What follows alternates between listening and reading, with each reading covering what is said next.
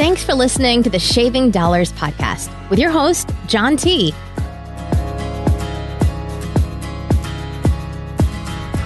What's up, ladies and gentlemen? Thank you very much for tuning into episode 2 of the Shaving Dollars podcast. What's kind of funny with that was the last one that just got posted up was supposed to be episode 0, but the service provider that we use, which is free, shout out to Red Circle. If you're thinking about starting up a podcast, definitely check them out. Super easy to start up. That's what I'm using the show for. So talking about saving some money there with a free podcast platform. Super dig it. Super into it. Maybe we might make some videos in the future on that. Anyhow, it was supposed to be episode 0 for the last one, but seeing that I couldn't name it number 0, it was supposed to be an intro just for myself. We kind of mixed it up and we made that into episode 1. So this makes this episode 2.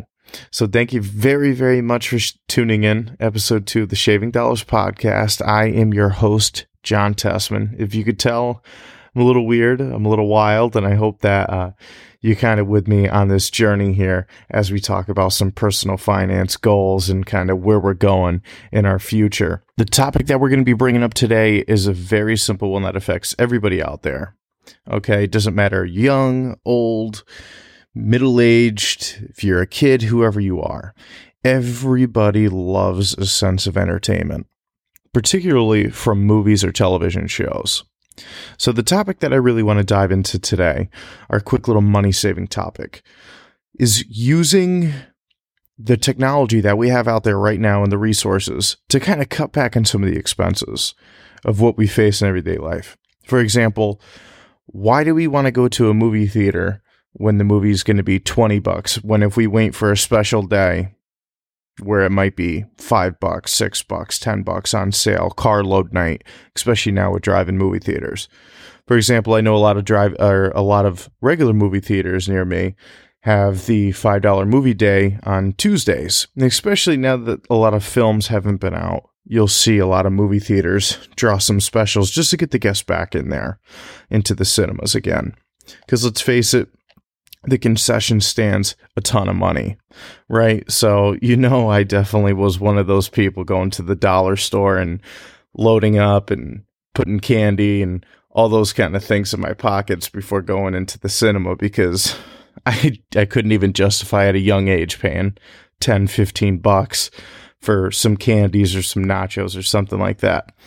So definitely when you think about budget cutting and kind of cutting some corners on some expenses, look at your local movie theater or your cinema, cafe, whatever's nearby. See what days, what nights they're running specials on, and consider making some plans around those. Another money-saving tip, now hopefully this applies to a lot of the listeners out there, is for the Android users. And I'm actually not too sure if this app is available for on the Apple phones or the iOS system as well. But for Android users, definitely if you go onto the Google Play Store, you go on there and you could download an app called Google Play Rewards. Now, the cool thing with this app is it's a couple of survey questions that it'll ask you randomly, like, hey, did you visit this store? Did you go here? Did you do this? What did you do? Did you do a purchase? Do you want to scan your receipt in? A whole bunch of stuff. The really cool thing with this rewards app, as long as you're loyal to it and you don't skip out and you're actually showing activity on the app, it will pay you. It's usually very low, like 50 cents or less, for each time that you answer one of these maybe 15-second long surveys. So I highly recommend. What I like to do with that is I like to turn around, go into the Google Play Store, buy a couple of cool like personal finance books or self-development books or even some movies. Particularly some of the movies, you scroll down, you go into the 99-cent range, you can see some old classic movies in there. Maybe once in a while you get like a little Tommy Boy, a little Chris Farley. Shout out to him. He's one of my favorite of all time. But you can see some movies on there, some of which are newer too, and they'll range anywhere from 99 cents to $1.99, $2.99. The point of it is, though, since you sign up for the Google Play Rewards, you're actually getting that movie completely free. just for dealing with a couple of seconds of dealing with a survey. Now, the cool thing with the Google Play Rewards app as well is you can go visit a store location and do the receipt-based submissions, and it pays a little bit less. Those are like 5, 10 cents, 12 cents, something like that. But essentially all you do is, let's say you go into CVS, your location services is on. I know it's kind of creepy for everybody that doesn't want to be tracked. Probably not the wisest choice for you to do this then, if it's going to make you feel uncomfortable, especially when you're only dealing with a couple of cents here and there. But if you just go into the store, you make a purchase, you scan your receipt, and boom, you can get paid. So kind of a cool concept. And I've been doing it for a few years now. I've never had any issues. Google Play Rewards actually pays you back with Google Play credit. So my account right now, I think I have over $60, and I always float around that $60 mark. So it seems to work out pretty well for me. So I definitely highly recommend you checking out the Google Play Rewards app. Just because, hey, if you can build up to $40, $50, $60 as well, free stuff is pretty cool.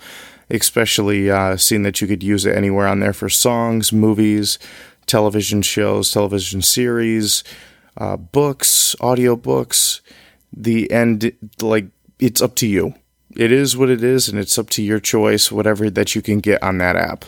So with that said, definitely check that out as well. Our next money-saving topic, and our last one for this show, is going to be a pretty obvious one, and that's cutting the cord. I feel like more people are starting to do this now with a lot of the different services that are out there in the field. We will have some more in-depth service. I shouldn't say services, I should say podcast episodes coming up in the future of kind of drilling down each one for its benefits, but just to kind of cover it. If you haven't cut your cord just yet, and what I mean by cutting the cord, I mean getting rid of cable, getting rid of the big monster cable giant, that huge bill that's in your house for only 2 or 3 channels that you watch. And for all my fellow sports fans out there as well, let's face it, sports really aren't the same thing right now, unfortunately. They're not really happening too much. I don't even know what like the MLB package looks like for pricing. I have no idea what the NFL packages are going to look like for like Dish Network and all those kind of programs. Hopefully they're heavily discounted, but I doubt it. So if you're listening to the show, definitely I'm curious. ShavingDollarspodcast@gmail.com. Let me know because I'm curious as well. But look at Cutting the Cord, an awesome website which brings back so many memories to me because I used to work at Radio Shack years ago. We always used to have the customers go to antennaweb.org so they could type. It's actually a website where you can type in your physical home address and see what channels you'll be able to pull in. Before you even consider buying an antenna. Now, I will tell you, in my travels through different apartments, throughout different areas of New England where I have lived, I've always used just a basic, I think it was a $40 antenna, so pretty decent, $20 to $40 range, and I bought it years ago at Radio Shack. Obviously, I had to support the brand back then, knowing that one day I'll use an antenna, which I'm happy because it's still the same one. I use the antenna and I'm able to pick up, I don't know, anywhere from 10 to 15 channels. Some of them Spanish channels, news channels, old school antenna web or antenna TV channels, but I definitely get the local ones in high definition, which is nice, but I don't pay anything for that at all. So I would say just be careful with what you're using for subscriptions. If you're seeing a lot of the subscriptions that you're not using and they have you on a monthly draw and they're just withdrawing all the money from your account and you notice like you're bleeding $50, $60 a month just in service-based subscriptions, whether it's Amazon Prime, Hulu, Netflix, whatever it might be, just be mindful of that. Now, definitely, I am a fan of the services, the streaming services that are out there. Netflix, Hulu, those are the 2 big ones that I use. I love Hulu, and it's actually included in my phone bill through Sprint. So I know Sprint just had a recent merger with T-Mobile, so I'm curious to see what that's going to look like and if Sprint is still going to honor that promotion because they currently pay for my AAA membership every year. And then I'm curious to see if they're going to continue paying for the Hulu subscription each month. Hopefully they do.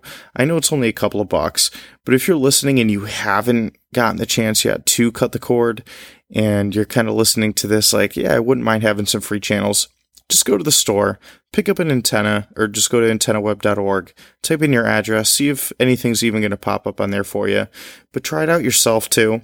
The biggest thing that people don't realize as well when you get an antenna is you actually have to go into the television settings itself, and you have to go in there and change your settings in order to search to find the antenna. So it's usually by default on cable. You actually have to change that over to TV or air, okay, or antenna. And then you're going to have to do a channel scan with the antenna plugged in through the coaxial input on the back of the television. So when you do a channel scan, then it'll show you what stations you'll be able to pull in. So let it do its thing. It takes a couple of minutes. What's super awesome about the new televisions that are out there on the market is they all have TV tuners built in. So you don't need to buy any other accessories as long as you have a newer television, which television prices very, very cheap. I wouldn't recommend trying to go out there and try to find and hunt down a TV tuner box for $20 to $50. I'd rather see you spend that money in upgrading your television set if your television's that old. High definition is a great thing. But I really believe that everybody has upgraded tech. So with that said, definitely look into the idea. Like I said, in a future podcast episode, we're kind of going to go ahead and we'll go through each streaming service provider for its pros and some of its cons, pricing levels, and kind of some different money hacks and ways that you can do it, whether it's some free trials to try out some of these other ones or contacting customer service or just different sales and promotions to keep an eye out for. But definitely, I can't stress it enough. If you are paying for cable and you are not using it, you might just be using it for the internet, just do some shopping around, see what's going on. It might not seem like a lot of money and you might say, yeah, it's only 30 extra bucks or 40 extra bucks, every month on top of what I would normally pay for internet. I understand that, but if you add that up over a year, if it's an extra 10 bucks, 120, 20 bucks, an extra 240, 30 bucks, 360 upwards from there, right? So if we're talking almost $500 that you might be able to save over a year just by cutting cable, that definitely adds up and that can have some big time impacts on paying some bills. So with that said, that's going to shape up this episode number 2 of the Shaving Dollars podcast. So if you have any questions or concerns, or you want me to mention anything on the show or bring up or any specified topics, just go ahead. Send an email, shavingdollarspodcast@gmail.com, and just go on Facebook, give us a like, give us a share and a comment, and rating and review. Would definitely appreciate it. Thank you so much. We'll catch you on the next episode. Thanks for listening to the show. Any questions, email shavingdollarspodcast@gmail.com and follow us on Facebook at Shaving Dollars Podcast. See you next time.